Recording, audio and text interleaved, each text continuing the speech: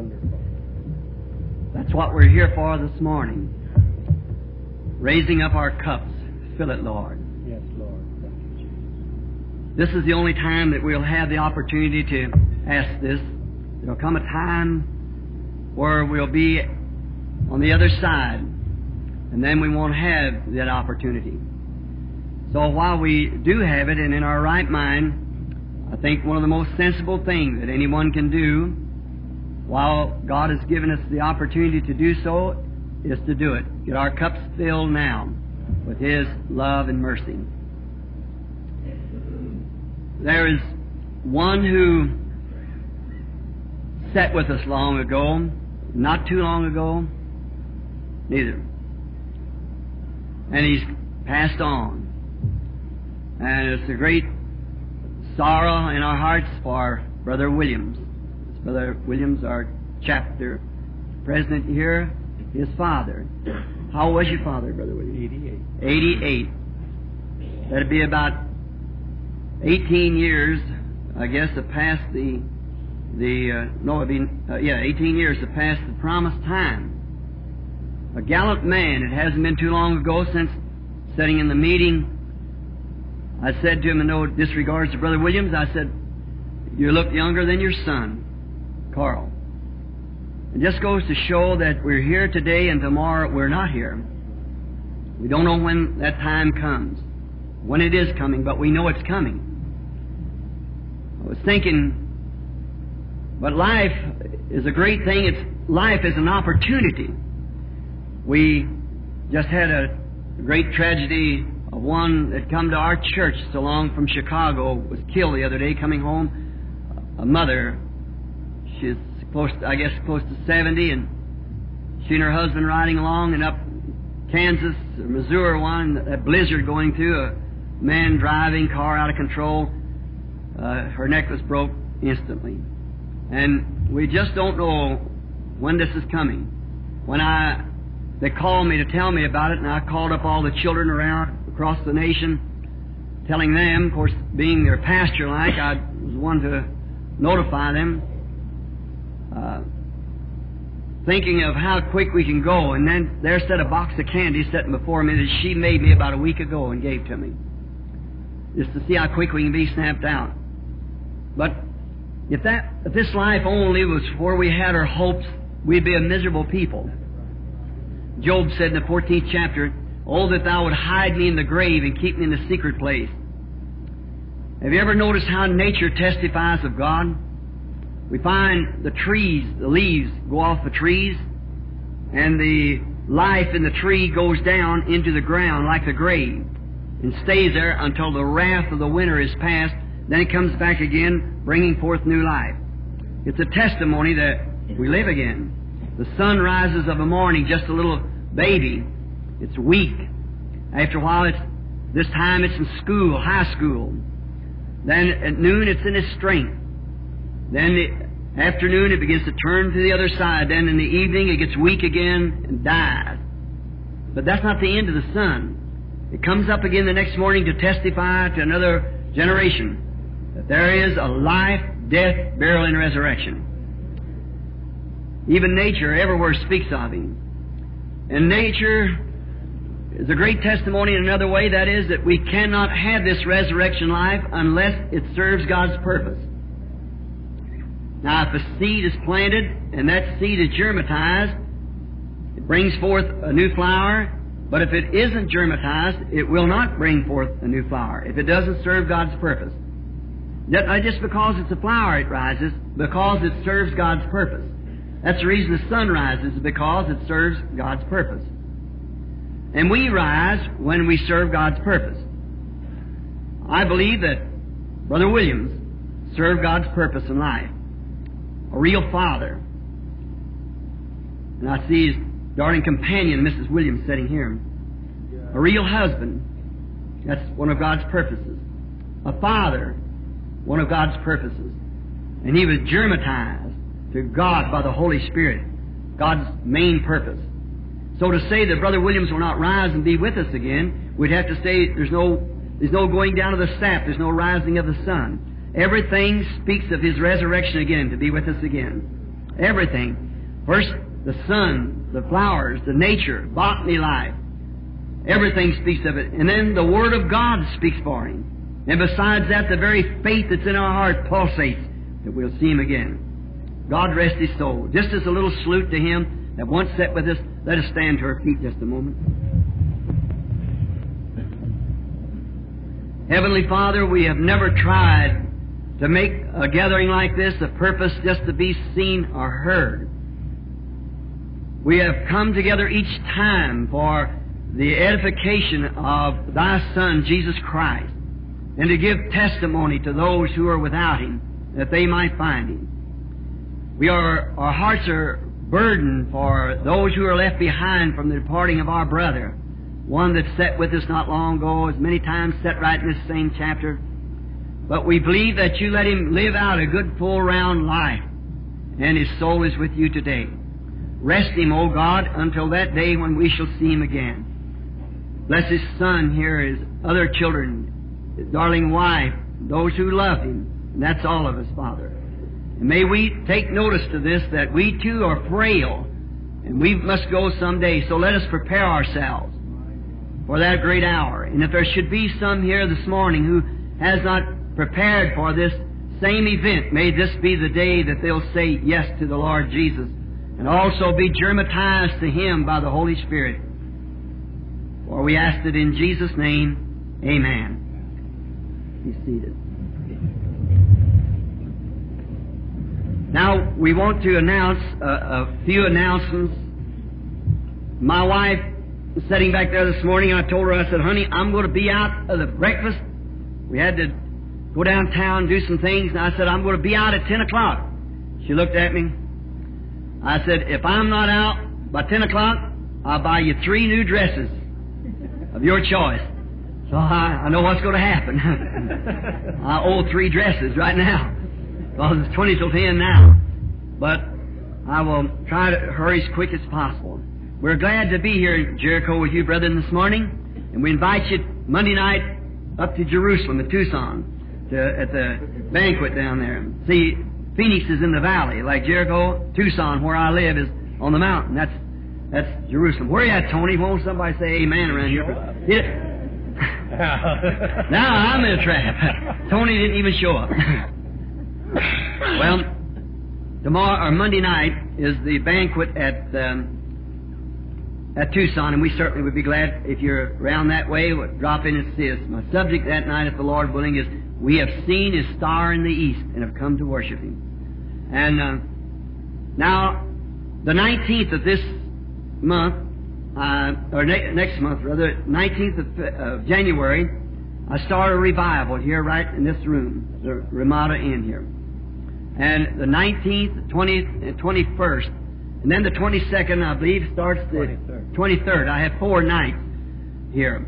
And there's a revival. Many of you minister brothers, we're certainly happy to have you with us this morning, and we cordially invite you out to bring your people, the ones especially that you know here in the city that doesn't know Jesus as their Savior. And then, secondarily, to those who are sick and believes that God answers prayer. We aim to pray for the sick during this time.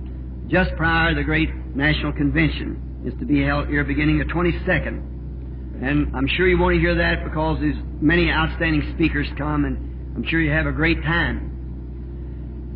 Now, this morning I have thought about speaking here to this chapter, which Phoenix has always been a place on my heart. I like Phoenix.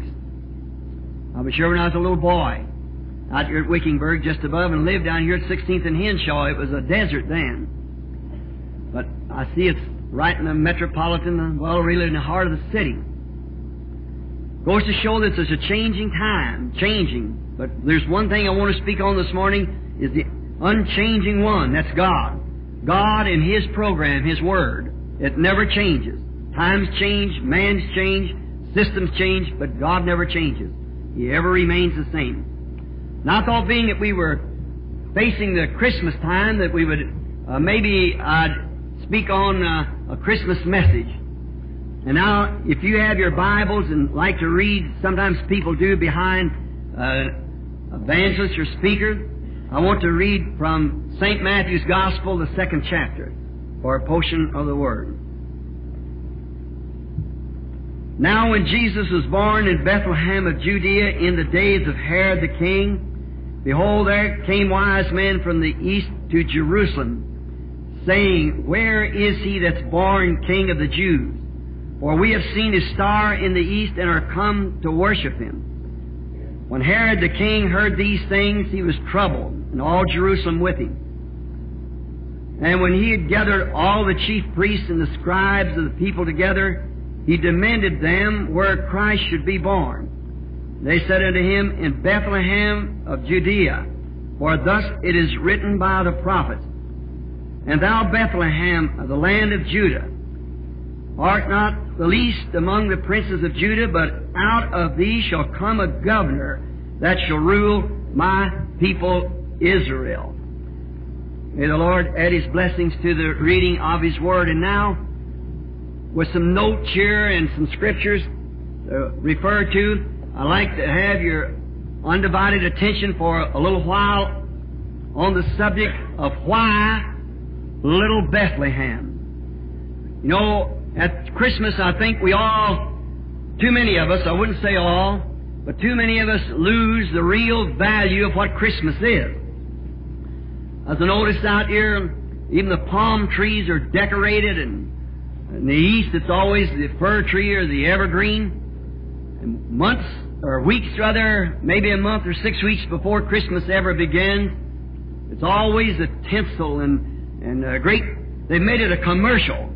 And instead of what it really means. I don't believe that Christ is born on the 25th day of December.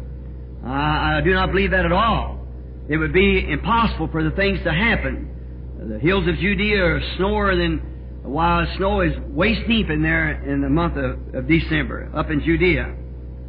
But we realize, in studying history, Christ was probably born in the spring, along maybe April, May, somewhere like that. But when it was changed, they brought it, when Christianity was converted into Romanism, they made the sun God's birthday, which was at the solar, at the 25th, from the 21st to the 25th of December, the sun setting right, almost hardly changes at all. And then that was the sun God's birthday, so they changed it to the Son of God. But remember, whatever what day it might be, we still doesn't take away the sacredness of what it's supposed to be. Where Satan has robbed us of this, has made a great commercial, and Santa Claus stole all of the worship. It's become a day like Easter, like bunny rabbits and pink ducks, and what's that got to do with Easter? What's that got to do with the resurrection of Christ? It's just like the world today. The kids on the street can tell you more about Davy Crockett than they could about Jesus Christ. They can tell you more about some outlaw, some criminal of days gone by than they can the Prince of Life that was born 1900 years ago. But that doesn't take the real thing away from we Christians. You see, always light shines its best in the darkness. The forked lightning in the black cloudy skies at night shows there can be light and darkness. And when the light is shining, you don't see, if the sun's shining, you don't need the lights too much. But darker, the smaller the light, greater it'll shine in the darkness. Darker the better. It shows itself better. And that's more or less that we Christians ought to be testifying to the glory of God giving His Son to us. This Christmas ought to be an outstanding thing. We Christians ought, no matter how much it looks, it'll make it shine that much better. The whole world's got tinsel. We've got Christ. And that's what we ought to be letting shine in this dark hour that we're now living in. We think of how God does things in unusual ways because He is unusual Himself. God is unusual. He's the supernatural, the infinite, until we finite. So anything He does is in His scope unusual. And God is so great till He takes the unidentified things of the earth to identify Himself by it. We notice here in my subject of why a little Bethlehem.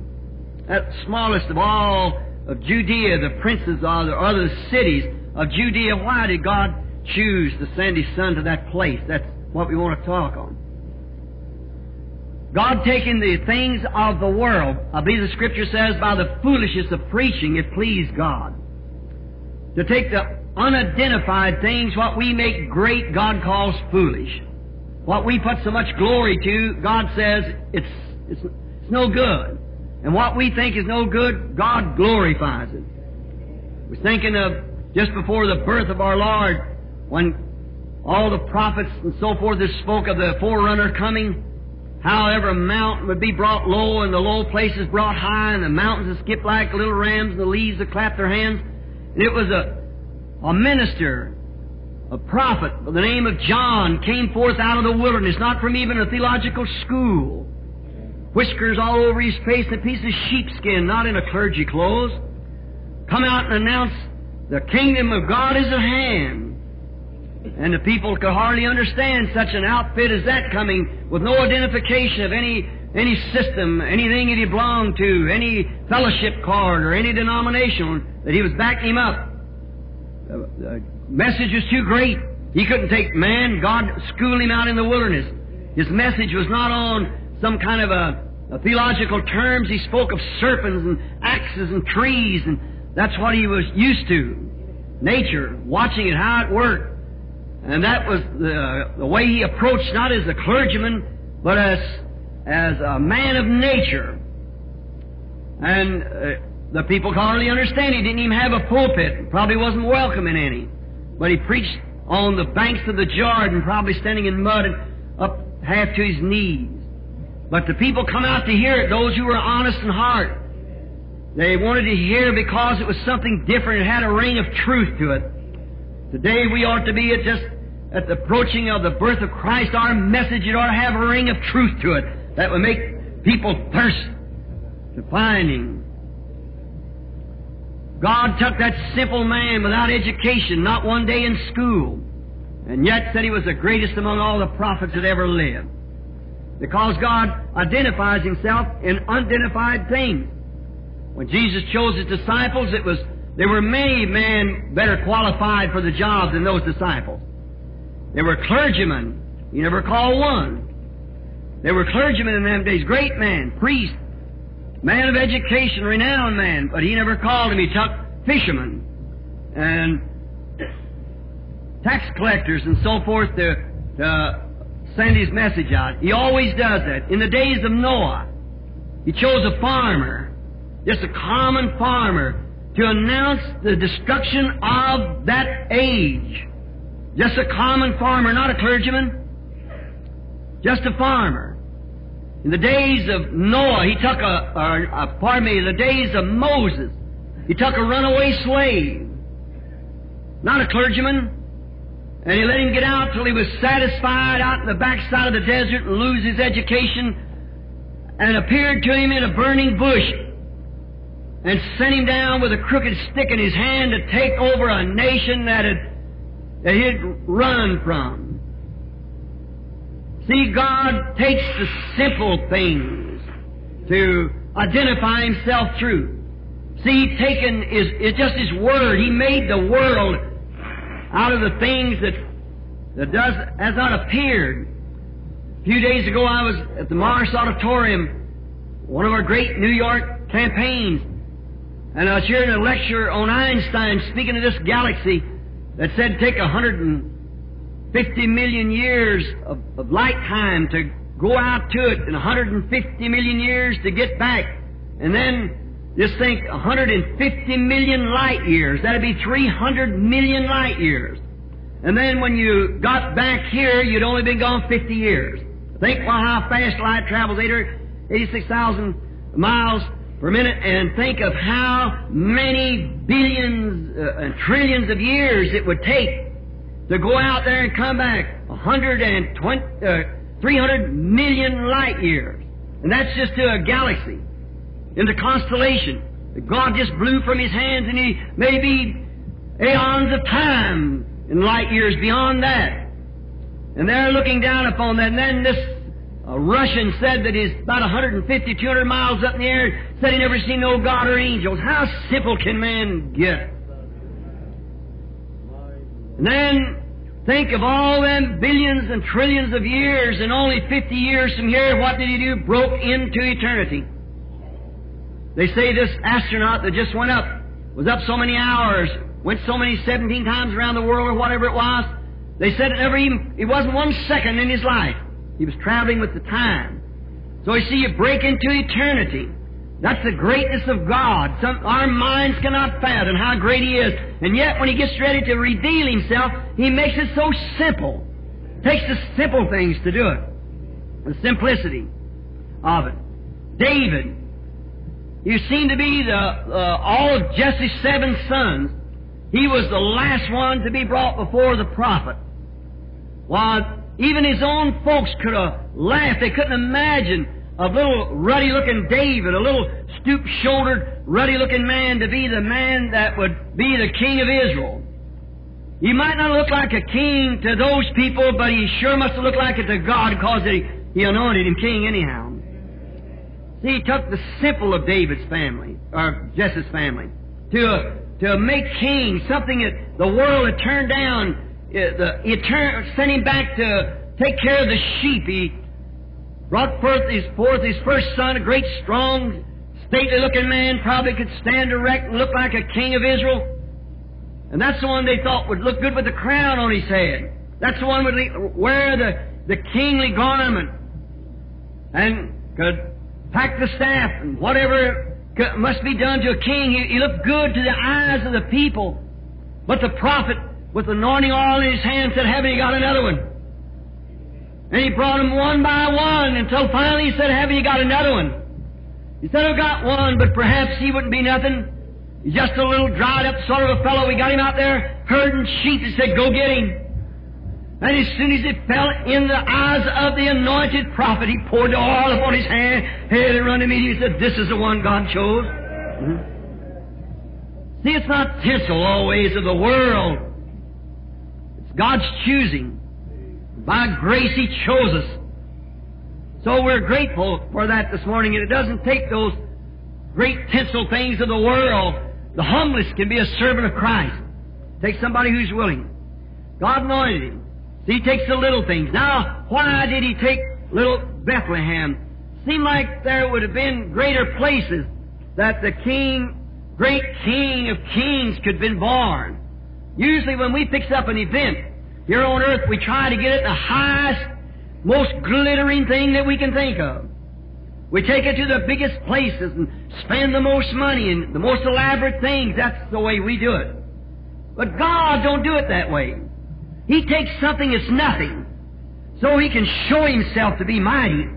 That He can, if He had took a high priest or a well-trained man in the days when He's calling the apostles, if He'd have took that instead of an ignorant, unlearned fisherman who couldn't even write his own name, they could have said, "Oh, see, your education pays off." But God took a man who couldn't even write his name. That He could take something He could get in His hand. Something that He can make something out of to show that He's God. We get to a place that we realize that we're nothing. Then get in God's hands and He can mold you, make you the way He wants you to be. But as long as we feel that we're important, then you'll never get nowhere. You can't even get in the hands of God until we realize that we're not important. One of my little girls was asking me the other day about importance. I said, well, talk about some important man. Well, it was a president. It was just assassinated, and our hearts was grieved over it. And I said, well, he was an important man. The papers played it up, the television shot it, billions and billions of dollars it cost the government to broadcast that, which that's all right, that's their business. But I said, this little Pentecostal preacher up there in Carolina, a man walked in a drunk with a shotgun, called for his wife, and shot the man plumb out of the pulpit, and then shot his wife and shot himself. A little piece in the back of the paper about that big. Let me tell you, brother, no matter who we are, if you want to know how important you are, I said to my little girl, stick your finger in a bucket of water and pull it out and try to find the hole. We're nothing. There's only one important, that's God. We must remember He's the one. Look like if they wanted to, man had been fixing a place for the king to be born, There was more greater religious places and historical places for the king instead of this little Bethlehem. Places, for instance, like Shiloh. Shiloh is where the ark was pitched first. We know as we come across the Jordan to this side in Palestine, where the ark was set up for its first worship place. Or Gilgal, Zion, a great place. Gilgal also. Or the proud, great capital of Jerusalem, where the heads of all the organizations gathered at, their headquarters. Looked like they'd have fixed a place up there in Jerusalem for the great king to be born. If they wanted to place a historical place or a great outstanding place, that's where the religious headquarters was of their religion, to which the king came to. He came to represent their religion. And when he did, instead of them fixing a place at Jerusalem or one of those great historical spots, he was born in Bethlehem, the smallest of all the cities. Art thou not the least among the princes of Judea? But out of thee shall come a governor that shall rule my people. And this great proud Jerusalem and all the other cities was rejected. Or maybe they could have took some of the places of refuge, the great place like Hebron, Kadesh, or Ramoth Gilead, one of those great refuge cities, because he was to be our refuge. If we'd kind of fixed it in our own mind, we might have took say, well, now if this great king's coming, which will be our refuge, he should be born in one of these great memorial places of a refuge, like Ramoth Gilead or Kadesh or one of those. We would have tried to fix it like that in our mind. But you see, God has other ways of doing things. He knows how to do things right. Now, by the mind of God and the help of God, we'll try to say why did this happen. Because everything works just exactly right in God's great program. And I want you people here at Phoenix and around to try to get this. That remember, that God knows what He's doing. And He takes simple means to do it by. Because if He does something by some great, outstanding something, then God never does do things like that. He never did in all the history of the Bible. God never did never did in any time take any group of people to do anything. God takes an individual. You're the one. You, one person. God never changes His program, because His first program, He must always remain with that program. In the days of Noah, He had one man, Noah. The days that He brought Israel out, He had one man. That was Moses. We know that Dathan and many of the others tried to think, well, they had the same authority and so forth, and you know what happened to them. The days of the coming of the Lord, the days of John the Baptist and the different ones, He has one individual He works with. And He deals with us today as one individual, not as a group, one person. It's going to be up to you and I how we stand before God, because He's dealing with you and I as individuals. Not as the group that we're in, and not at the denomination church we belong to, but as you and I as individuals. Now, Joshua, in dividing up the land, give this little spot to Judah. Many of you, I got some places here jotted down to where it sets at, but we're all aware of that. Where it sets up in the corner, and it was just a little place that they give it to Joshua in dividing the land, give that to the tribe of Judah. And now, when Israel come over the river of Jordan, now try to catch this. When Israel crossed over into the land, the promised land, there was a Gentile woman that we know as Rahab the harlot. And she asked for mercy. And she received mercy. She received mercy as long as she stayed under that scarlet cord. And that's the only way she could have mercy. It was a sign, a token that was given her. We have a token today also. And we're safe as long as we stay under our scarlet cord, the blood of Jesus Christ. As an individual, not a group, an individual. We each must stay under that scarlet cord of the blood of Jesus Christ. And then this Rahab, after she was spared, she got all of her people in. Everything that was under the cord was saved, just like when God in Egypt, when all was under the blood was saved. All was under the scarlet cord was saved. All under the blood of Jesus is saved. All out from under it is lost. And it's ready for destruction. And we find out, now in doing this, then we understand by history that she courted some general, I don't know his name right now, in Israel's army. And she finally married this man. And they settled up here in this, near this little place, and her son, Solomon, was the one who founded Bethlehem. See, a Gentile is connected with it to begin with. A Gentile. Rahab the harlot. Now, we find out that Solomon founded this little city of Bethlehem, and he got Boaz. And Boaz was the one who married Ruth, another Gentile. And we're following this lineage now. Ruth, she was a Moabite, and she married Boaz and came into this little city just in barley season. Oh, if we had the time this morning on that, I'd owe my wife 6 dresses afterwards. But how to dwell on that subject, Neoma, representing the Orthodox Church, went away on the count of a famine. Went over into the land of Moab like the scattering of Israel, all out among the nations. And then as she came back, she brought back Ruth, the Moabite. And she returned just in barley season, just the gathering in of the first barley.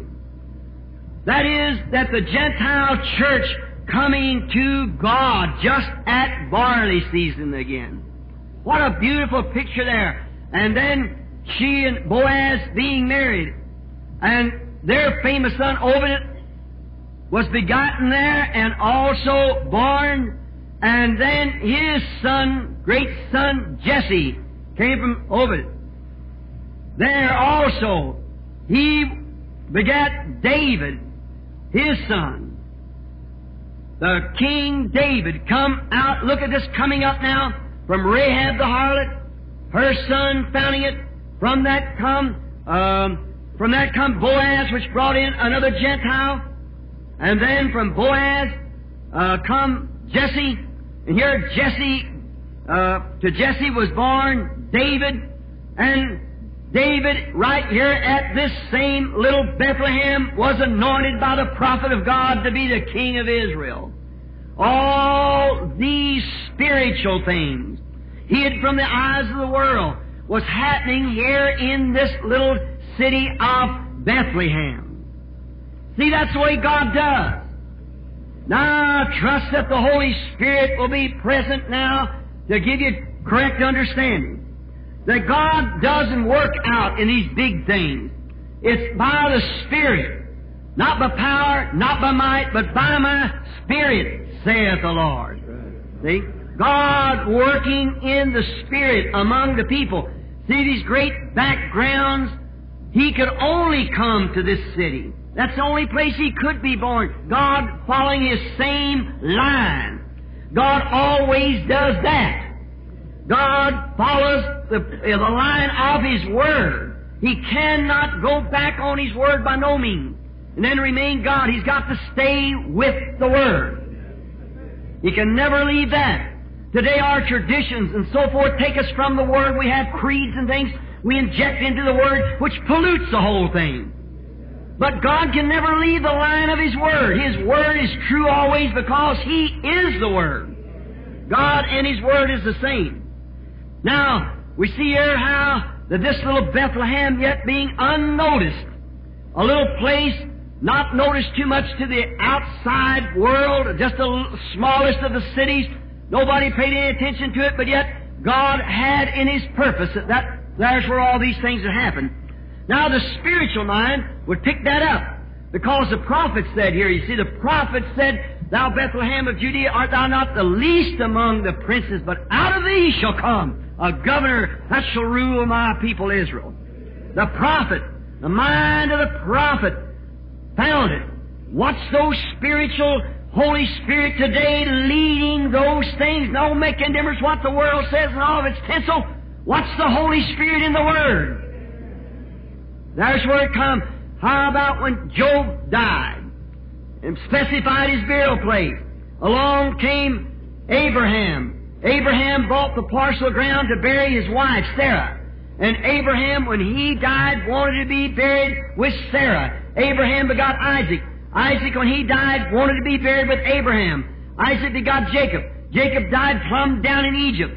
But he made Joseph, his prophet's son, swear by him with his hand on his limping hip that he would not bury him down in Egypt. Why?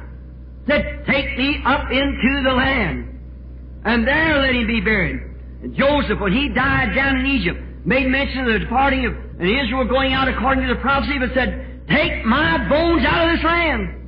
Why? They knew the first fruits of the resurrection was coming up from that land, because Job said, I know my Redeemer liveth, and at the last days He'll stand upon the earth, and though the skin worms destroys this body, yet in my flesh shall I see God. They knew that first fruits of resurrection was coming out of the promised land, not Egypt. They were spiritual, they were prophets. And when Jesus died on Good Friday and raised up on Easter morning, the following Sunday morning, the Bible said that many of the saints that slept in the dust of the earth raised up and come out of the graves, went into the city, went on into glory with Him. Why? It was them prophets that knowed exactly where to be buried at the place and at the time. It's hid from the eyes of the wise, but they knew what they looked at the spirit side. The first fruits of the resurrection was to come out of Palestine, not out of Egypt. So is it today, friends. So many people hold on to things of the world or some great system or something. Bury me in Jesus. For those that are in Christ will God bring with Him to that resurrection. I don't care what the world's got to say. How much they try to tinselize things. It's in Christ, those that are in Christ, that God will bring with Him. The spiritual mind catches those spiritual things. Here the prophet said, Little Bethlehem, art thou not the least among all the princes of Judah, but out of thee shall come this governor.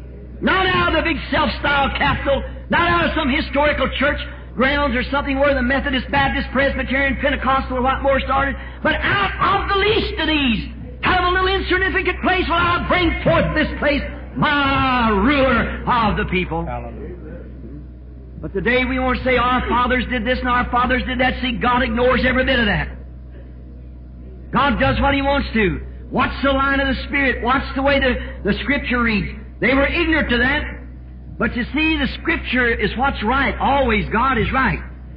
David was anointed by this great prophet to be king. No doubt that Samuel, this great prophet, knew these things beforehand. And it was there that his great promised spiritual seed, for God swore by an oath that He would raise up Christ to sit on the throne of David. Then where else could Christ be born? Here's His father born, His grandfather's great-grandfather, great-great-great-great-great on back. See, His people in the line of the Gentiles brought in. And now the Bible said that in His name will the Gentiles trust. It all has to be brought in so you can see it. We'd like to stay there for a while and dwell on that and show you why the Gentiles, but I'm sure the spiritual mind will catch this right away now, because being the mothers and not the father. Now, because it was the woman, the bride, the Gentile will be made up, the bride will be made up of Gentiles. The Gentile, He'll take a people out of the Gentiles for His name's sake. That's His name. He took a wife. See, out of the Gentiles. That's how it had to be. Woman come in church, and they were Gentiles, the grandmothers, back in the line of the seed. Now, just as Isaac was in the line of the seed otherwise. Now, notice this. We find out then that David had this promise of a son. Now, we notice how that parallels again with Israel. Well, Israel, or Abraham, was promised in his seed what it would be, that out of his seed would come this great Savior, and He'd be father of the nations. His natural seed, of course, was Isaac, and it failed. But his spiritual seed, by the faith that he had, come Christ, which brought in all of the nations. Well, now the same thing is parallel here again. David's natural seed was Solomon. And it backslid just like the other seed of Abraham did. It backslid. So did Solomon backslide. He got too many women. And the first thing you know, they led his heart away from God. And the way he went and backslid, died that way. Backslid. Israel died in the same way. Backslid. But we find out that this spiritual seed, which was promised by the natural seed as a lineage of people coming through Abraham, but as the kingship come through the spiritual promise of David. And David was born in Bethlehem. And he was anointed in Bethlehem. And we find out then that when his real royal seed heir to his throne was born in this same city, little Bethlehem. Thou art least amongst all the princes of Judah, but out of thee shall come a governor that shall rule my people. In this little town, little stable, city stable down on the side of the bluff was a cave back in the bluff. And out of there came forth through its little doors the Prince of Peace, born in a stable in a little box of straw sitting somewhere, manure piled up in the barns and so forth. But out of there came that great princess, the seed of the woman. Out of there came the Savior of the world. Out of there came Jehovah himself in the form of a man, came out of that little humble stable in Bethlehem. Not in some king's palace born in royalty, but there he came from that humble place to a manure stack. Down in there and was wrapped in swaddling cloths. Tradition says it was taken from the yoke of an ox where they'd been plowing with it. Poor people, Joseph and Mary, both real poor. And here they was in this little stable. How humble God makes himself. And then we try to make ourselves something great. Can't you see how God humbles himself and takes the things as naught that he might bring to pass his great promises? How that little Jehovah laying in a manger, wrapped in the cloth taken off of the back of a yoke, the neck of a yoke where an ox had been, and wrapped the Prince of Peace in it. Well, who are we then? What do we deserve? If God can humble himself like that, oughtn't we to be able to humble ourselves to become his servants if he did things like that? Can't we forget our great dignities and things of this world and pass from that and humble ourselves before him this Christmas and show him our appreciations of that birth and that humility by humbling our own selves and receiving his word? No matter what the tradition says, it's his word that counts. That's what he'll take, his word and that only. Now, we find out this little stable, it was there that the first Noel was ever sang on earth. And it was sang by angels. Think of it, the first Noel, not sung up there with Caiaphas, not down at some great fine church where a wonderful pastor was, but at a stable in Bethlehem, the least among all of them. But the first Noel was sang by angelic beings in the little city of Bethlehem. See what I mean? No matter how poor you are, how little or insignificant you might be, God can use you if you just let him do so. God wants you. He don't want you to, you don't have to belong to some great society, some great order, some great brotherhood or whatever it might be. That don't mean nothing to God. God wants you. Right. And if you feel that you're great, get that feeling out of you.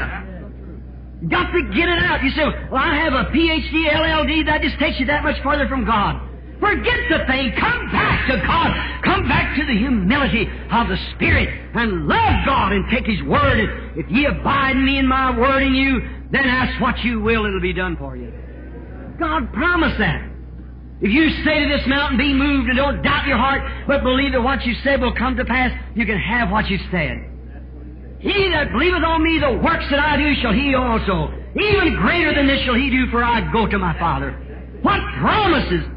There's something lacking somewhere. What we try to do is twist it up and make it some great something up there, put flour and tinsel on it, and we pollute it just like the nations has done Christmas. Right?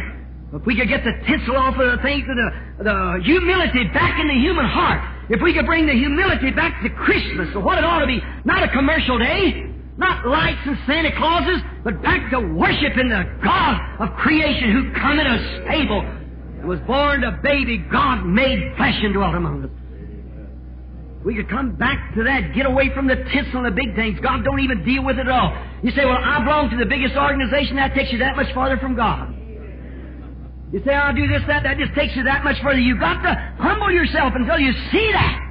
Until, if ye abide in me and my words abide in you, then ask what you will. What we try to do this, as soon as God gives us a little shower of blessings, we try to twist it all up and get dignitaries in there that's going to make great big names and outdo the other, and this one starts this way and that way, and God leaves the whole thing. What we need today is a fresh pouring out of the Holy Spirit upon hearts that's humble. We need a real Christmas, a birthplace. If you could realize that you're nothing but a stable. God didn't go to Jerusalem, to Shiloh, or Ramoth Gilead. He come to a stable that was polluted. You let God, you become and realize in yourself that you're nothing but a stinking stable. But welcome, open your doors when these great big places and inns are turning him away. Open your doors of the manger of your heart and let Jehovah come into that and watch what takes place. For He is the Word. He said, if ye abide in me and my Word in you, He is the Word. Let Him come into you. Watch what takes place. Then ask what you will, and it'll be done for you. Yes, it was there. The first Noel was by angels many years ago. And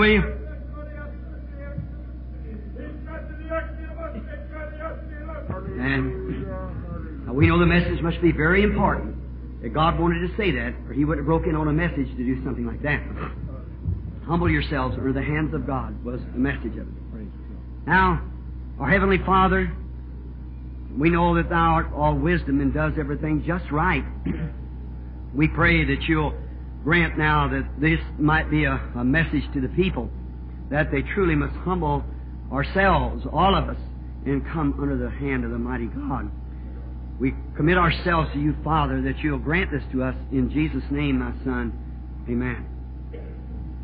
Now, to continue on, I was speaking of when the first Noel was sang by angels at little Bethlehem.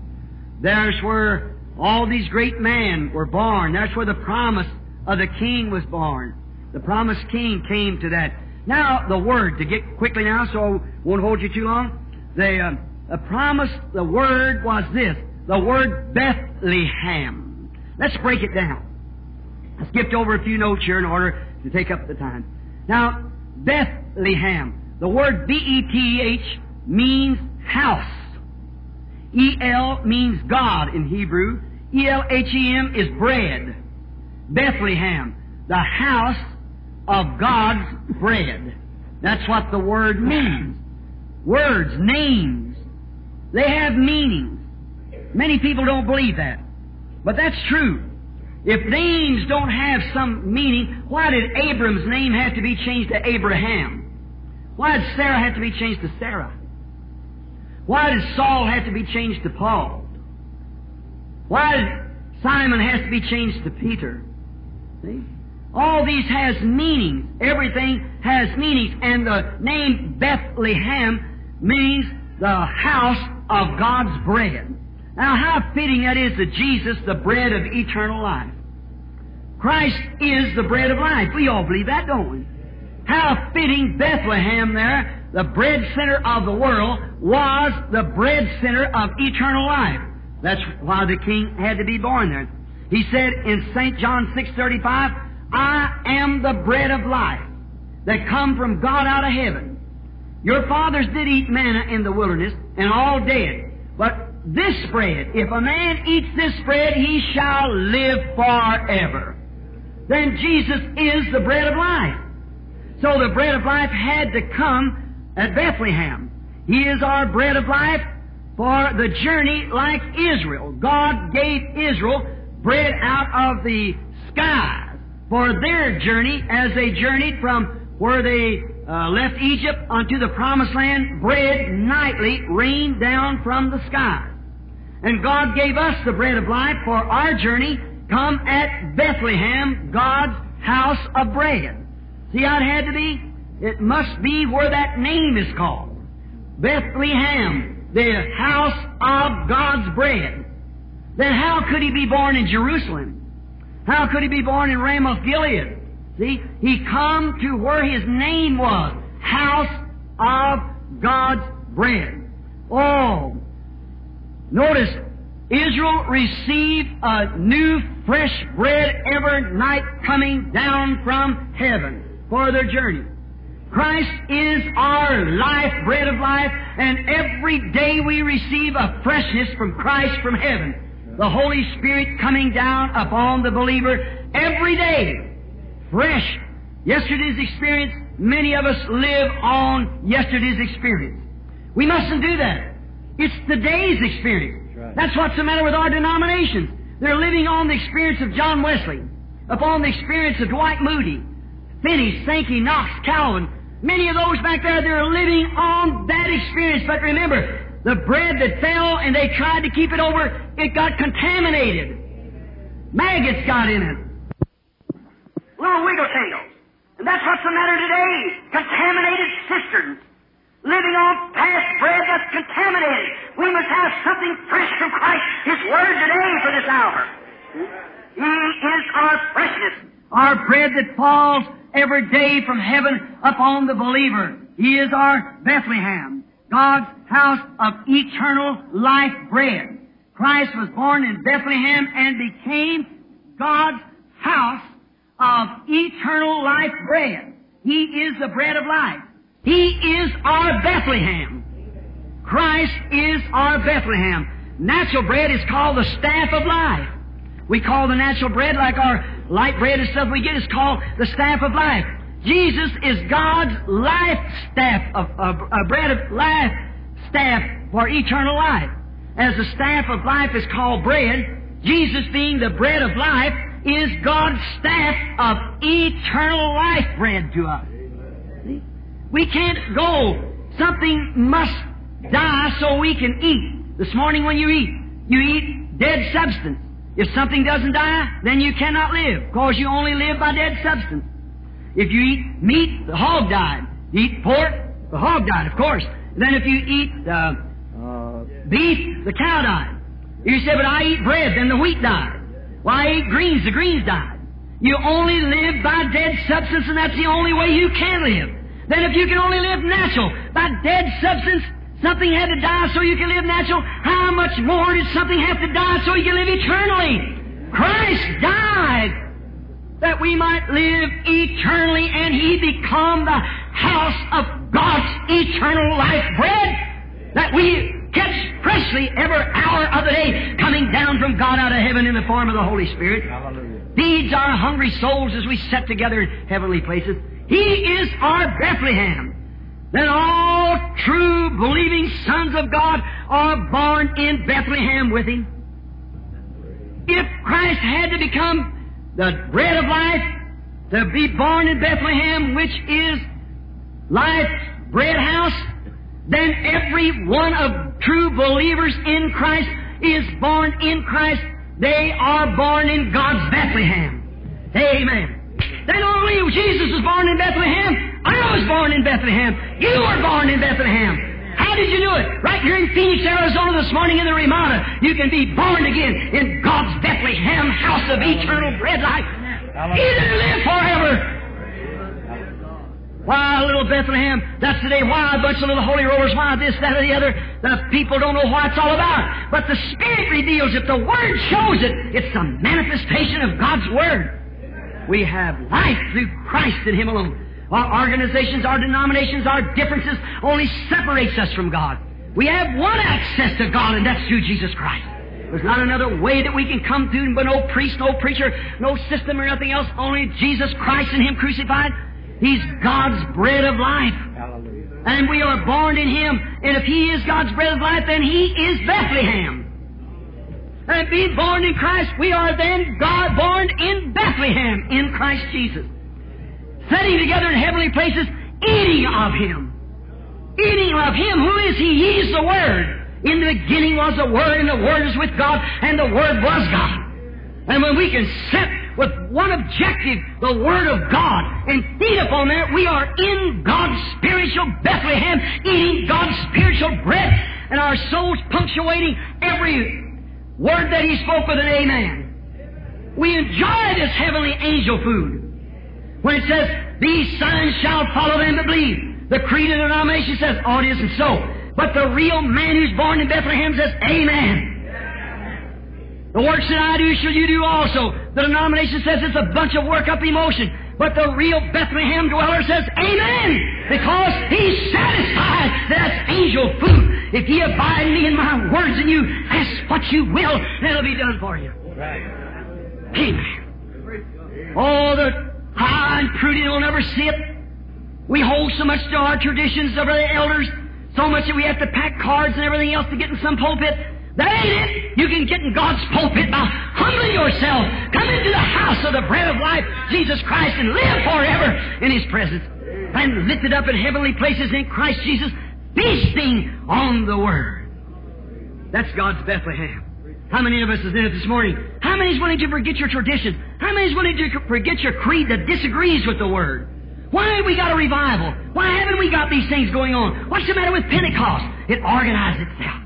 That's it. You can't organize Pentecost. You can make an organization, but the Pentecost is a blessing. It's the power of God. And if it's a genuine Pentecost, it'll never bypass the Word for a creed.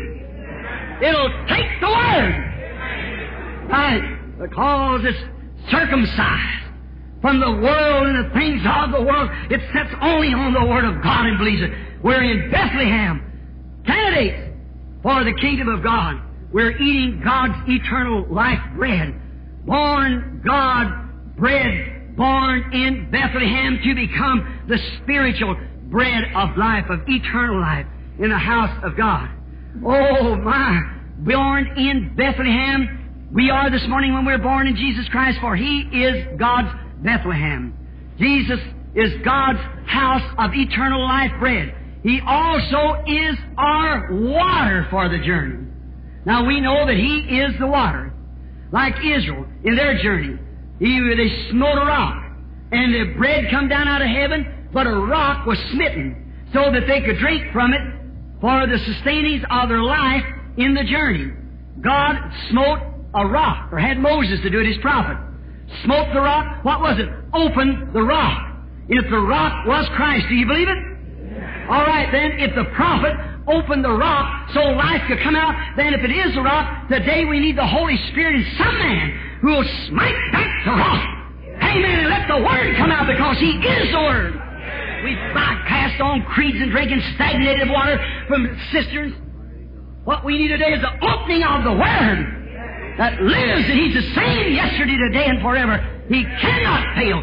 They can call it mental telepathy, they can say whatever they want to, or spiritualist, or devil, as long as that Word's flowing free and producing exactly what it said it would do.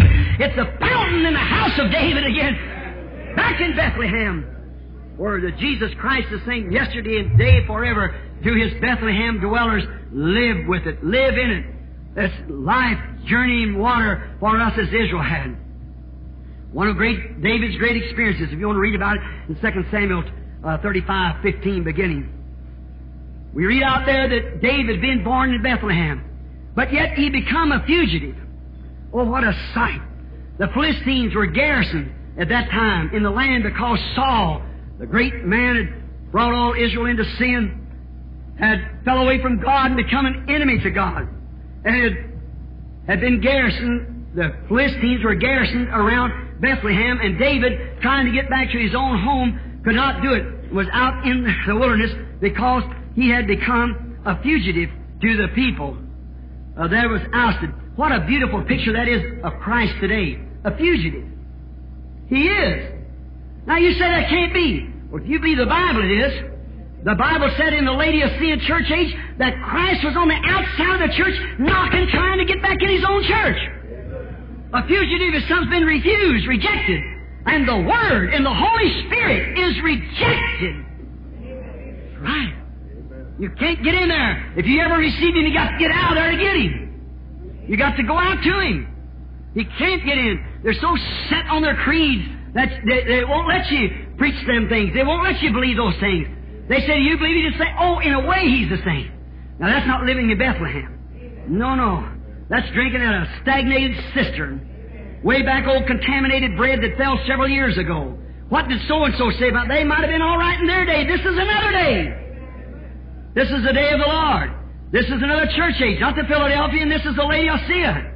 It's a rejected, and Christ has become a fugitive in His own church, pushed out. He's foreign. He can come right down and work right among the people and do the same things that He did here, saying that He would do it in the last days, give the same signs and things that He said He would do as it was in the days of Sodom. We know what He done to the church there. We see Billy Graham as it was, and messengers went out in the church denomination and preaching down in there. And there called them out, telling them to believe the Word and to come out of Sodom. Abraham's group wasn't in Sodom. It was already called out. Watch the angel, what he did up there for them for a sign, that they know. And the same thing can be done, and people say, oh, well, don't believe. Why? Why?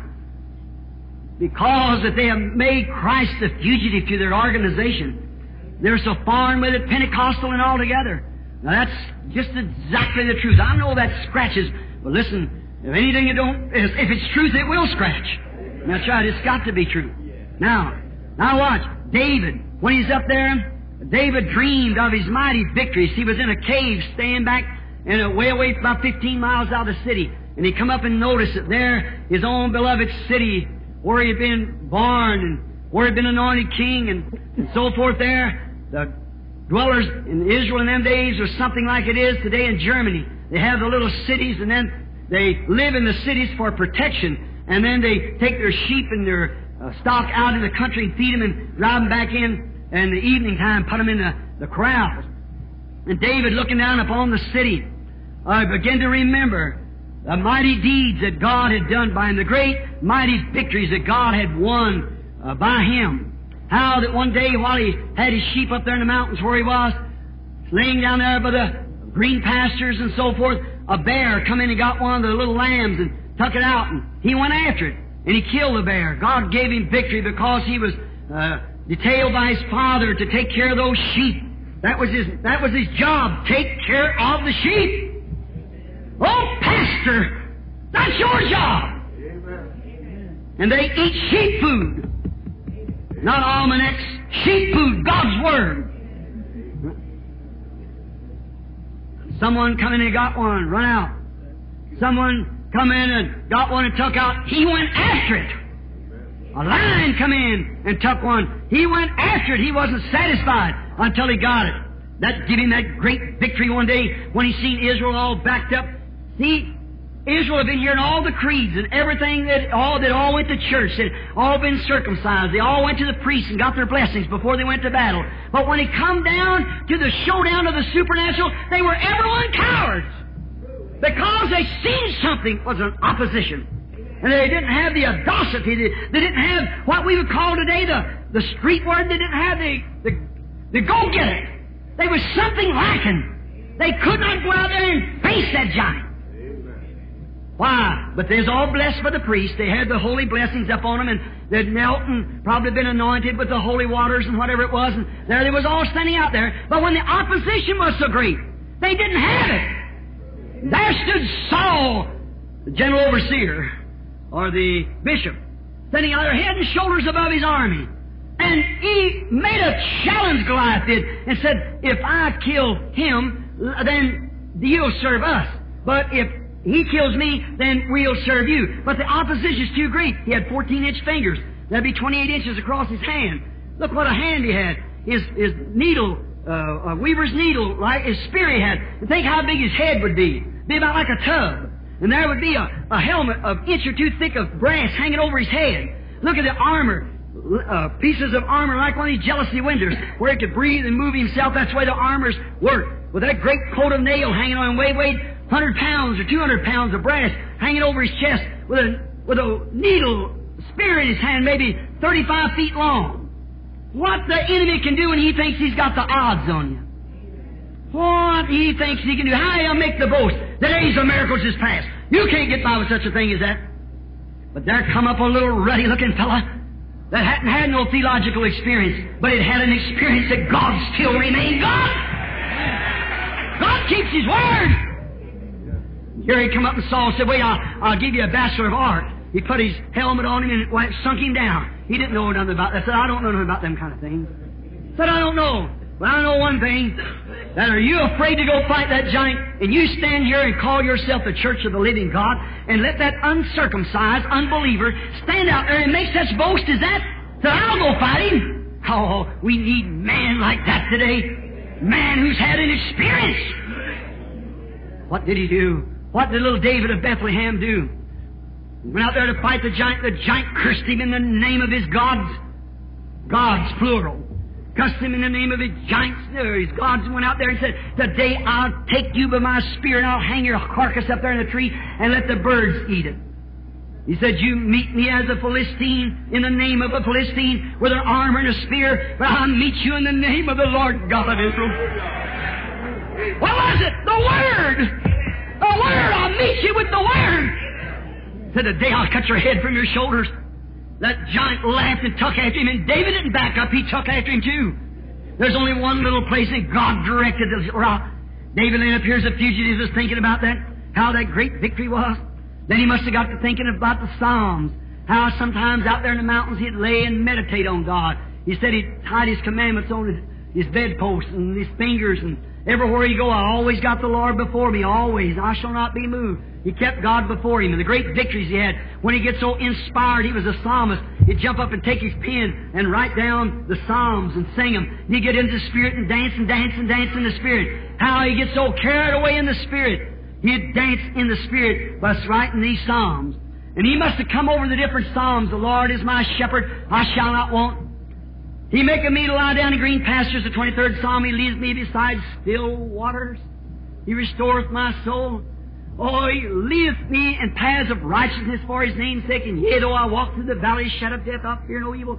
Thou art with me. And as he thought on those things, it must have been a hot day. He got thirsty, hot and sweating. He could look way down in the valley from the top of the mountains on the east side, or the west side of the east side it is of the city. When he looked down and seen where the Philistines all down there, thousands of them garrisoned around, he seen that old well where he once drank from. Oh, he began to think of a morning when he'd take his sheep, go out to feed them. He'd pass by this old well because it was a great place of water. And then he'd go there and he would drink water and let his sheep drink. How there at Bethlehem, where he watered his sheep, that's exactly where God waters his sheep again today, right back at Bethlehem. This cool, fresh water. He cried out, if I only had a drink from that well again. I'm going to close now. Listen close. If I only had a drink inside of him, cried out, if I could only drink once more from that well at Bethlehem. His desires was a commandment to those who loved him. Remember, his soul was crying for a drink of that water. And those who loved him, his least desire was a command. We're told that three of those men got together. Great man, one killed 800 by himself. The other jumped into a pit and killed a lion. One took a stick and knocked a spear out of an Egyptian's hand, slew him with his own spear, and stood on the field of lintel like that and killed 300 around him. Great man! They were Gentiles. Watch where they come from. David here is a type of Christ. Bethlehem. Because Christ is David's son. Here he's standing there crying for a drink of that water. And his desire was a command. I said to those who loved him, three of those men pulled their swords and fought 15 miles of man down to that city, while others fought keeping. Remember, gallant fighting men, those Philistines, twice their size, some of them. But they were man gallant who could fight. One of them stood alone-handed and killed 800 men right around him in one day. They were great men. They trusted God. They had faith in their leader. And they cut his way down through until, while some of them cut, nearly got a bucket of water, and they cut their way back through another 15 miles of man and brought that up to David so he could drink it. Here Christ is represented here in this both king and warrior, because he cut his way through. He broke the enemy's lines of death. He broke the enemy's lines, well, that we might have eternal life, the waters of eternal life. He come through even to death and took death upon himself and died the death and come back that we might have eternal life. He's both king and warrior. We didn't conquer. It's already conquered. We never conquered death. He conquered death for us. He's our David of this day. He conquered death. Bethlehem's bread and water. Bethlehem was the center. You historians know that. It was the center. There's a great wheat country in there from the irrigation stuff. They could have great wheat crops. And it's also the best water. It was the bread center and the water center of Palestine. And today, no matter how many organizations we got, how many other so-called brethren, and which they may be, still Christ is the believer's Bethlehem. He is the place of bread and water. Methodists, that's good for you. That's good for you Baptists, you Pentecostals, the rest of you. It's all one place. That's Bethlehem. It's where bread and water of life comes from. There. Here He is our bread, God's bread and water for us. He's the center. The only place that you can come and get it is from Him. God's house in the person of Jesus Christ, our Bethlehem, bread and waters of eternal life, and He is the Word made flesh. Here is the Word, the bread and water of life. Hebrews 13:8 says He's the same yesterday, today, and forever. That makes Him our Bethlehem, our place of bread and water, the only place of eternal life. Notice, David, and getting the waters, he never drank it. He said, God forbid. This is the blood of these men that jeopardize their lives to go out and to bring Him that drink. Watch, he poured it up on the ground for a drink offering to God. Amen. Man and brethren, rise your faith just a minute now. He refused to drink it himself. He poured it up on the ground for a drink offering to God. How fitting that is to John 3:16. When God so loved the world that He gave His only begotten Son. Jesus, the Prince of Life, come here, didn't have to die. He conquered death Himself and poured His own life's blood out upon the ground. Amen. Amen. As an offering for our sin. He's our smitten rock. Up on the ground, His precious God-given blood. I heard someone say the other night, in a message, said that they come to, I believe it was Billy Graham last night was watching him, as he said that he went to Israel, and he went into Palestine, and he said, I come to believe your people, something on that order. And I certainly admired him as he appeared on that worldly program last night. Many of you turned the man down for doing that, but look here, he got before the whole nation then, and he never took it back. He stood just exactly on what he believed. Right. And I certainly admire him for that. And he said, I went to Israel and I told him, I worship one of your children. In other words, like this. I thought, Billy, that's wonderful. I'd like to see that God-given power that you have to stand there in the midst of all that Hollywood glamour and give a testimony about Jesus Christ. But he was not a Jew. Jesus was God, not a Jew. You remember, the blood cell comes from the male sex. And He was not no man, Jew or Gentile. He was God created in flesh.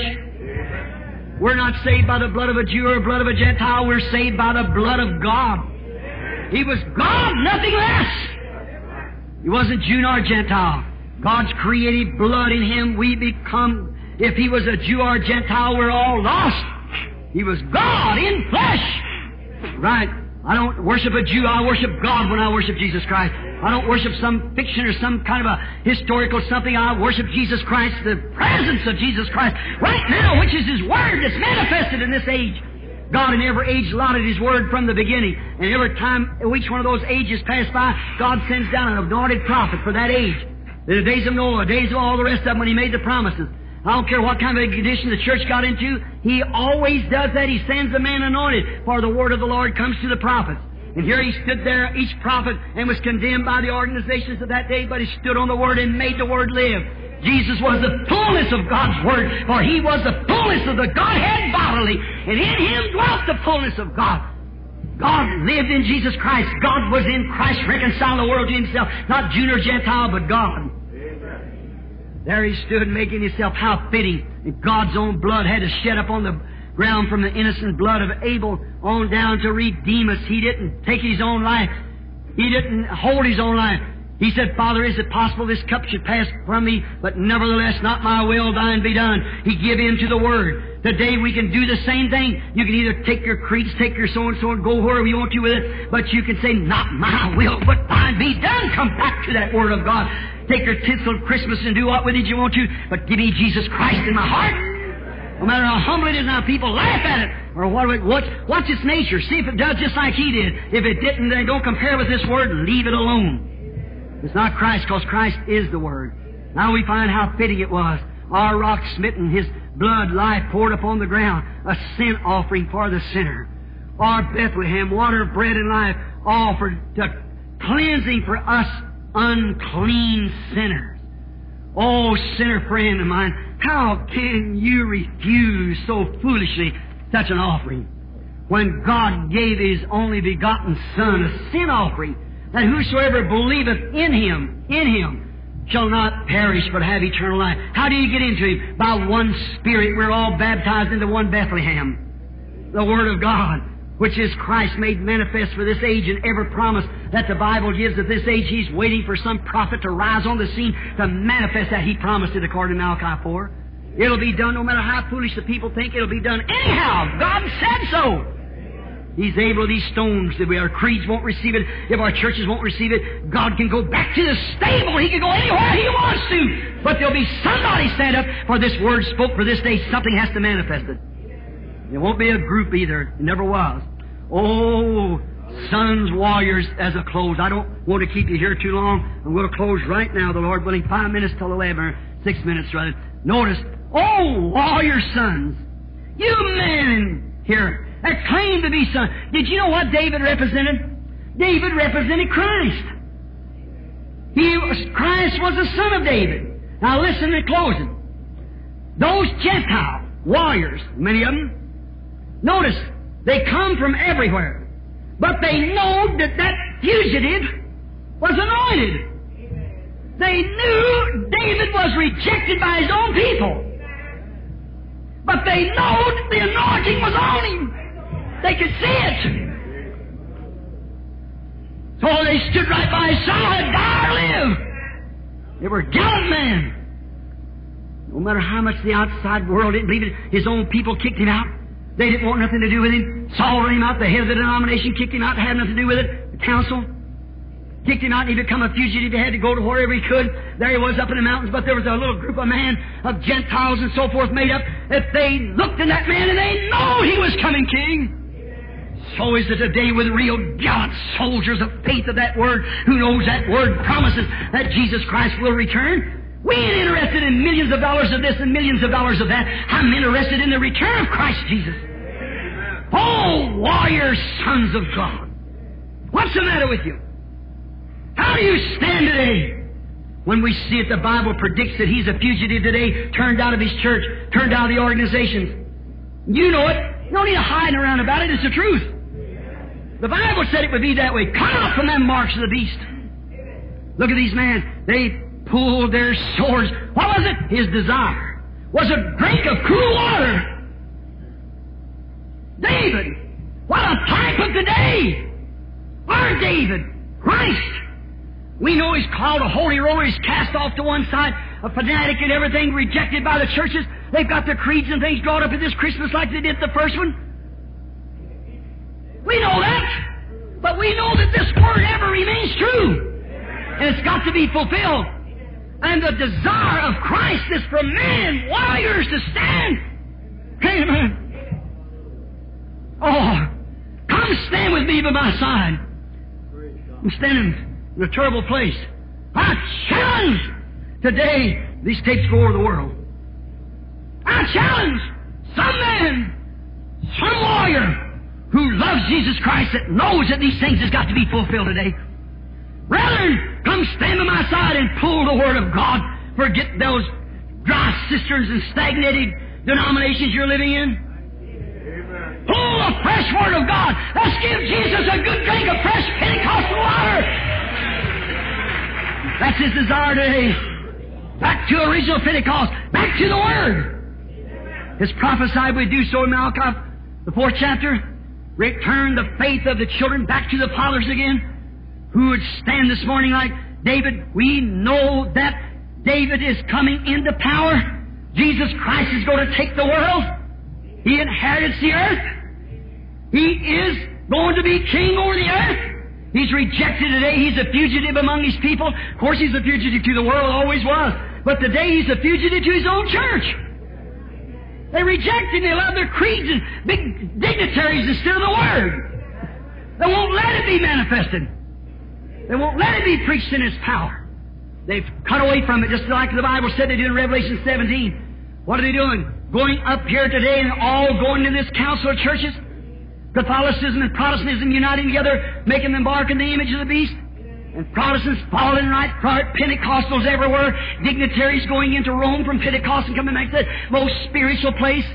And in Texas and everywhere else, they're opening up and giving understanding of the stations and so forth, knowing that that's creed's been injected to this Word. Oh, you Bethlehem dwellers! Hallelujah! I call for man warriors who's not afraid. I don't care if he's 800 standing on one side and 10,000 on the other. I want warriors who will come with me and cut a hole through this line of unbelieving Philistines. The World Council has got the garrisoned around the Word of God, trying to make it creeds and feed the people. There's a well, there's a fountain open in the house of David. Bethlehem! For our sin and uncleanness, but our sin is unbelief in His Word. Who warrior that can see the millennium coming? What warrior can see this great Holy Spirit coming in the form of Jesus Christ? The literal body of Christ to take over again. Stand with me. Stand by me. Let's cut a hole through this denominational creed. Let's get in there. He's crying for a good fresh drink of Pentecostal water. Original Pentecost, not a bunch of carrying on, screaming, hollering. I mean a genuine Holy Spirit baptism that produces the life of Jesus Christ back into the person. Forgive me if I hurt you. No, don't you do it. I'm doing this in the name of the Lord Jesus. Come back. Stand, you gallant man who see David standing under Jesus Christ. A fugitive from his church, born out by the creeds. There's a fresh fountain hanging there. Amen. There's power to make this Word live again. It's prophesied in this day to come to pass. God said it would come to pass. It's got to come to pass. You'll never do it in the army you're in now. You're garrisoning yourself, Pentecost, right around with the rest of the organizations, cutting it into a creed. Oh, man of God, where's that sword? Our Lord desires a fresh drink.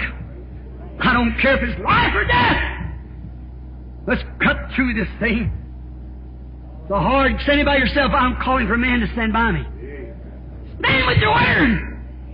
What that Word says, do it just the way the Word said. I don't care what anything else says, stand that way. Well, that's the only thing that'll cut. Let's get to Bethlehem, the true water of God. If a man abide in me and I in him, if ye abide in me and my words in you, abiding, not just jumping from place to place and swapping your fellowship card from a oneness to a two-ness and a three-ness and back to a Presbyterian Lutheran. Ye abide in me and His Word. My words abide in you. Don't be afraid of 800 or 8 million. I'll stand by your side. I desire to drink from that well again. God's going to have a people that will drink from that well. Hallelujah. You might think I'm crazy, maybe I am. But I'm crazy about Jesus Christ and His Word. If I have to be called a fool, let me be called a fool for His Word. I've never been against the man in them organizations. I'm against that system that's barring the Word of God out. Let's cut warriors. Stand by us. Let's go into that well. He's our Bethlehem. These old cisterns, the World Council of Churches organizing now. Let's restore the fresh Word of God, not a denomination. Let's not take a creed that's old stagnated cisterns that fell 40 years ago, 20 years ago, 30 years ago, or either last year. I want God's Word as promised for today. That's the drink He wants me to have. This Word today. It's a little Bethlehem. It's rejected. I know it's just like you think, well, yes, that's right. They thought He should be born in Jerusalem. They thought He should be born where their denomination heads was. But He turned by all that. He come to the name Bethlehem, for that's what He was. Hallelujah! He's not coming for Methodist, Baptist, Presbyterian, or Pentecostals. He's coming for the bride, Jesus Christ. That's who He's coming for. It may seem strange to you, but believe it. See these types? They can come no other way but by the Word. That's the only place He could be born, is by that Bethlehem. That's why it had to be that little humble place. That's the way it has to be this morning. Has to be the same way by the promised Word. Yes, sir. The Philistine Council of churches now organizing garrisons everywhere around our Bethlehem. Around this Christmas, there are garrisons around there. Everywhere it's all decorated up with worldly tinsel. Oh, we'll bring world peace. Pope Luther John, or whatever his name is, he'll get together, all the great bishops of the church, the United Council of Churches, the World Council, all coming together. How can two walk together unless they be agreed? Amen. There's only one you can walk with, that's Jesus Christ. How can you walk with Him when you agree with who He is, the Word? Don't you let that leave you. I don't care about how much tinsel they got. You got to do this, or we'll go to close up your church. I don't care what they close up. It has nothing to do with the Word. Yes, sir. Where you're going, just exactly what the Word said you was doing. Going right back, all dressed in worldly tinsel with all kind of worldly promises. But it's away from the Word a million miles. There it is today, Christmas again. To keep us from the promise of the Word. But it shall be fulfilled. God's able, these stones to rise children to Abraham. Trying to keep the real true Bethlehem dwellers away from eternal life. That's their purpose. Rise, ye sons of the warriors. Let's cut back to our original Bethlehem. Remember when David come to his throne, these men stood by him because they knowed he was coming to the throne. They knowed that David was going to be on the throne no matter how much he rejected out. He was the worst fugitive in the land. So is the true Word of God this morning. It's foreign to organizations. Look what they've done. That shows it right before you. People try to say, Brother Branham, you're knocking the church. I'm knocking them systems. The church is Jesus Christ, not a system. And today, look what they've done. Look what they're doing. And you can see what they're doing. They're trying to keep the people from that. They're garrisoning more and more around that well to be sure that nobody will drink from it. But oh, warriors of God, I believe that Jesus Christ will come someday in glory. I believe He'll come and sit on the throne of His father David. Though he be a fugitive, His Word this morning rejected by His own people like David was. The organizations turned out His Word. They turned out when God comes and vindicates His pure Word. Don't tell me for years it's across the country and they get farther away from it at all time.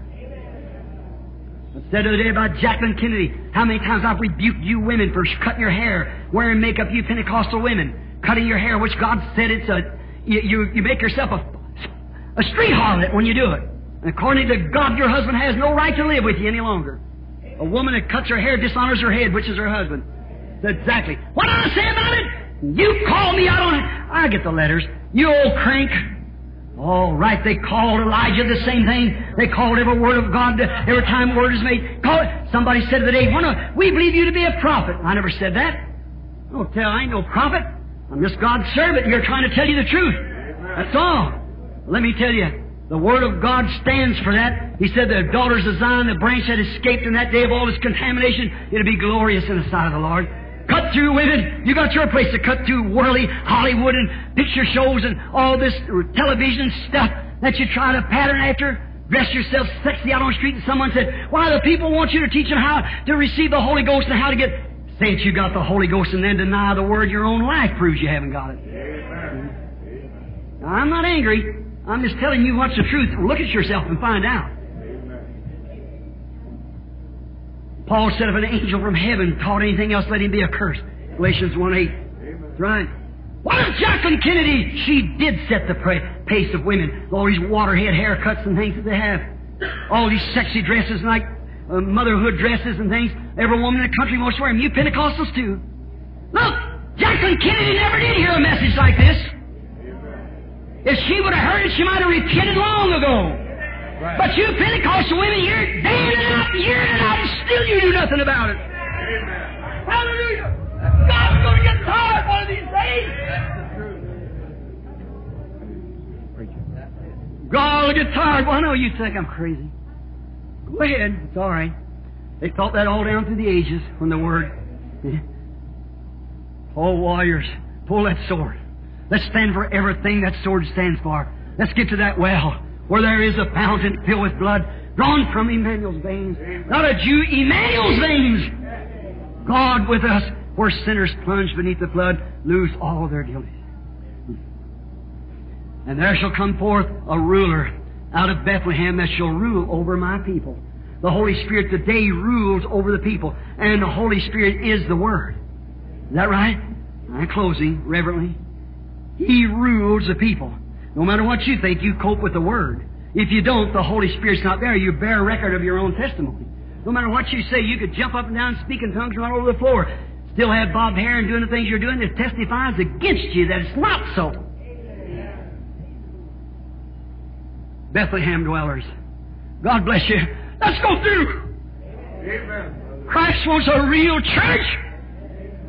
He wants a bride. Let's cut our ways through. Get out of here. Get these creeds away, that the real drinkers might come back and get a drink of real cool Pentecostal water that once flowed from this great well is still flowing. Won't you come today and believe that with all your heart while we bow our heads just a moment? I got many things sure should speak on. Time won't permit us. 11 o'clock now.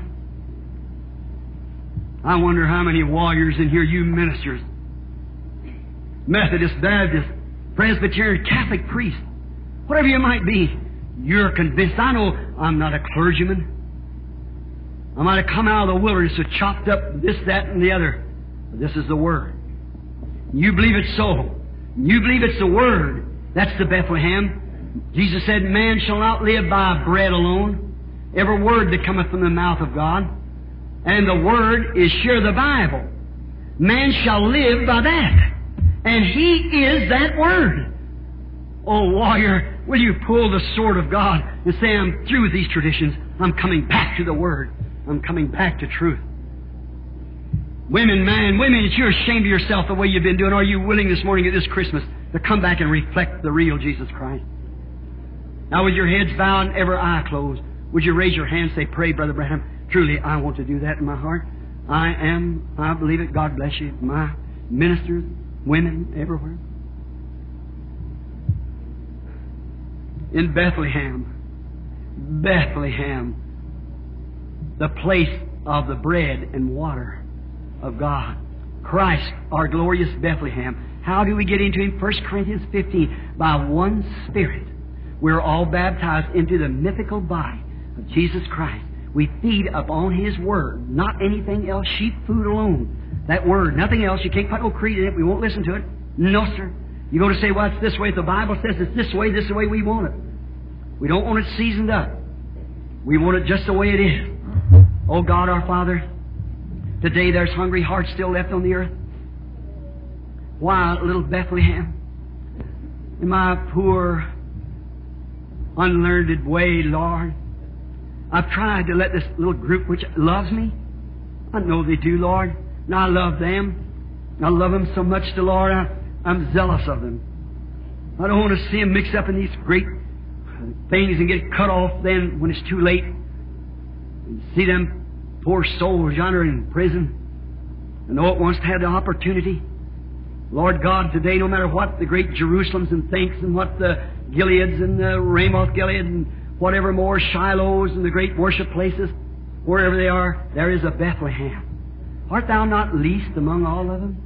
But out of thee, out from the Methodist, Baptist, Presbyterian, Catholic, the great capital, and the Ramoth Gileads where Luther fought, and the Shilohs where maybe Wesley fought, and many other places. But Lord,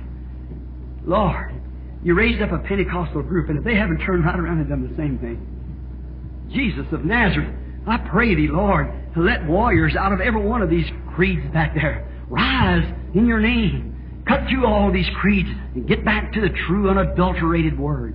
Laying aside every weight that is so easily beset them. Laying aside every hour that they're out here foolishly dropping around trying to make members of an organization. Lord God, let them come back to get converts to Jesus Christ. Not to glorify any organization or any persons, but Jesus Christ.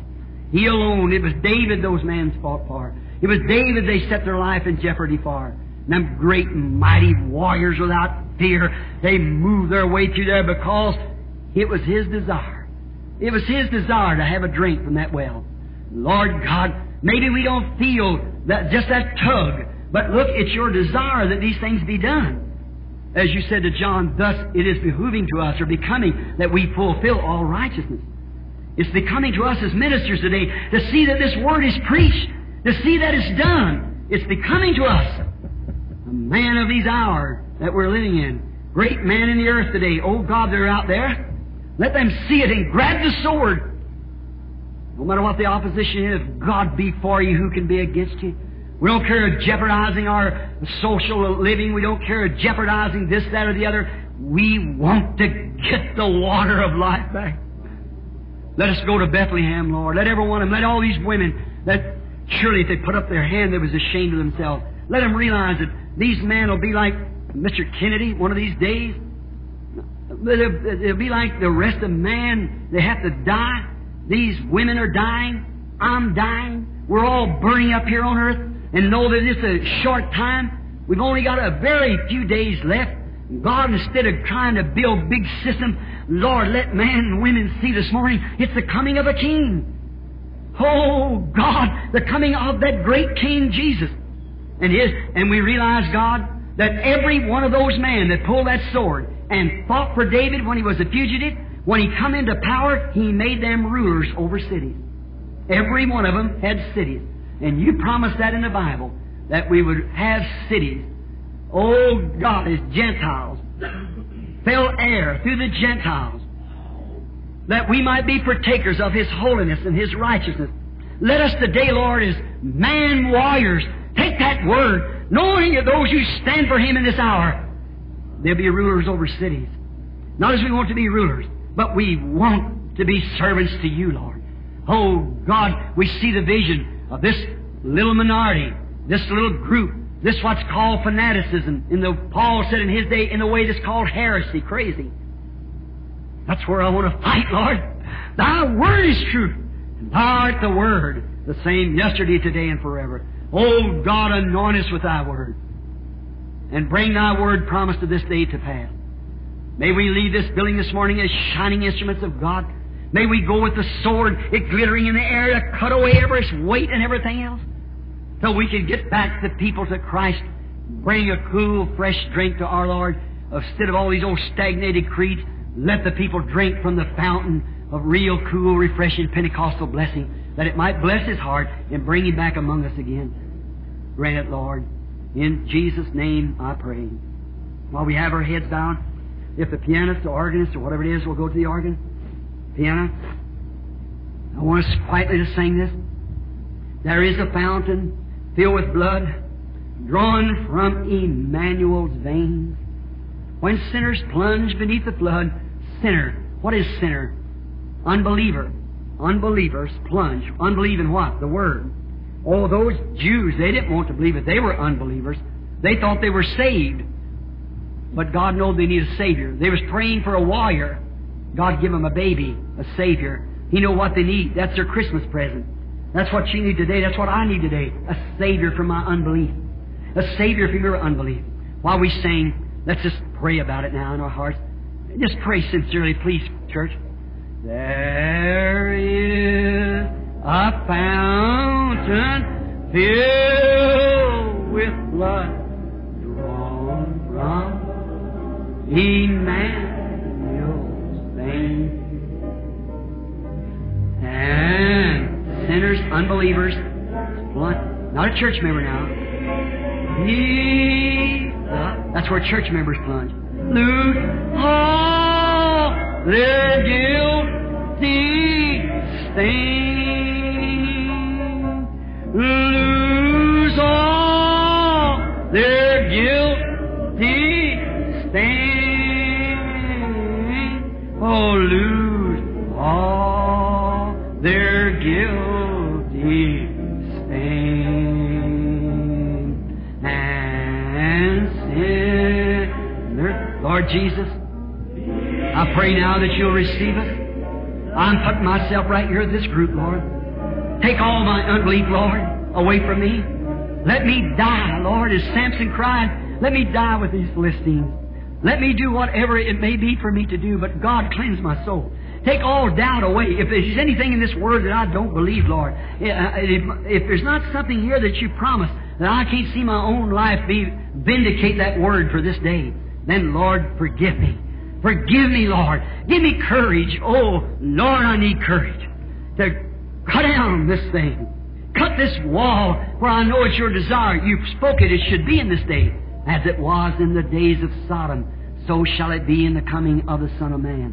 We see this last move, this last sign that's been given to the church.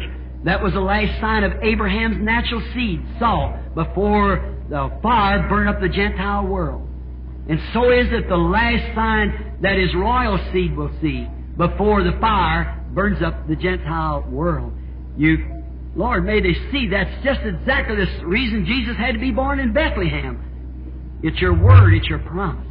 Bless them now, Father. I give them to you as trophies. And may we together, Lord, pull the word today and march forward in Jesus' name. Amen. God bless you. Do you love the Lord Jesus? Do you believe that's the truth? Raise up your hands if you believe it's the truth. Thank you, friends. Look, I guess the tape's off. See, in speaking here, I'm not just speaking just to you. That tape goes around the world. And men and women around the world hear that. We go to nation after nation after nation. They sit there with little tubes in their ears and speak that right out to hundreds and hundreds of people around the world. And no, it's not. Now, you women, I don't want to hurt your feelings when I tell you them things. But if your pastor don't tell you that, there's something wrong with him. He ain't got the audacity to do it. He's hiding behind an organization, or he's like Lot, sitting down before the fire fell.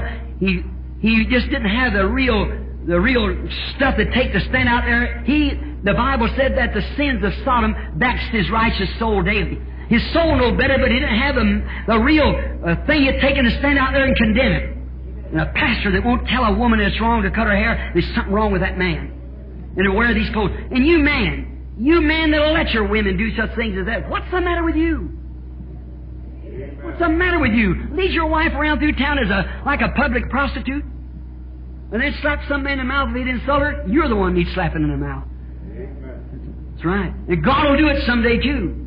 That's right. We need to get back to this word. Not only that, that's just a little thing. But how you go get the big things if you refuse the little ones? How can you learn algebra if you don't know ABC? You can't count to 10. How you going to know your mathematics? You've got to start from the bottom. You're trying to begin at the top. Come down here and get started right. Amen. This is the time to do it now. Christmas. It was the birth of Christ. Let Christ be born in us. What is Christ? Christ is the Word. How many knows that? In the beginning was the Word. The Word is with God, and the Word was God. Somebody said today, Brother Branham, you people know that you're a woman hater. I am not. I am not. I got genuine love for my sisters. Some man will turn around and think you look nice with red eyes and green eyes and bobbed hair. That man has got a different opinion than what I'd have. I love that soul that's in you that's got to meet God. That's what I'm, my sister for eternity. Not some little sex thing here on earth. How many ever read The Decline of the Fall of Rome? Sure. Look at there. Just the same thing we're doing. Sex appeal. Youth in the condition it is. Just exactly the way we got now racial problems. And youth taking over. And man and sex. Just the way the Roman Empire fell 1,800 years ago. And here it is right back here again amongst Gentiles. See? The confusion amongst the religions and things. Oh, what an hour that we're living in.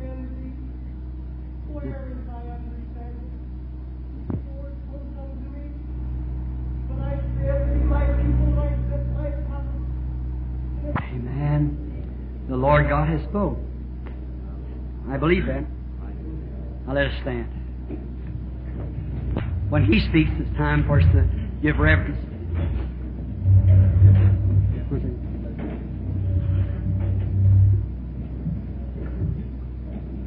By God's grace, by God's help, I'm more determined than I ever was. Stand with this word.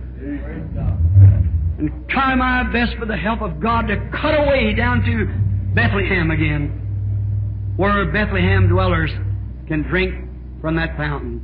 How many will join with me with your hands up? Say, I promise to God I'll do it. God bless you. Now bow your heads just a moment. I believe some brother here, Brother Jeffries, come here. He's going to dismiss the audience while we bow our heads in prayer, if you will. All right, brother.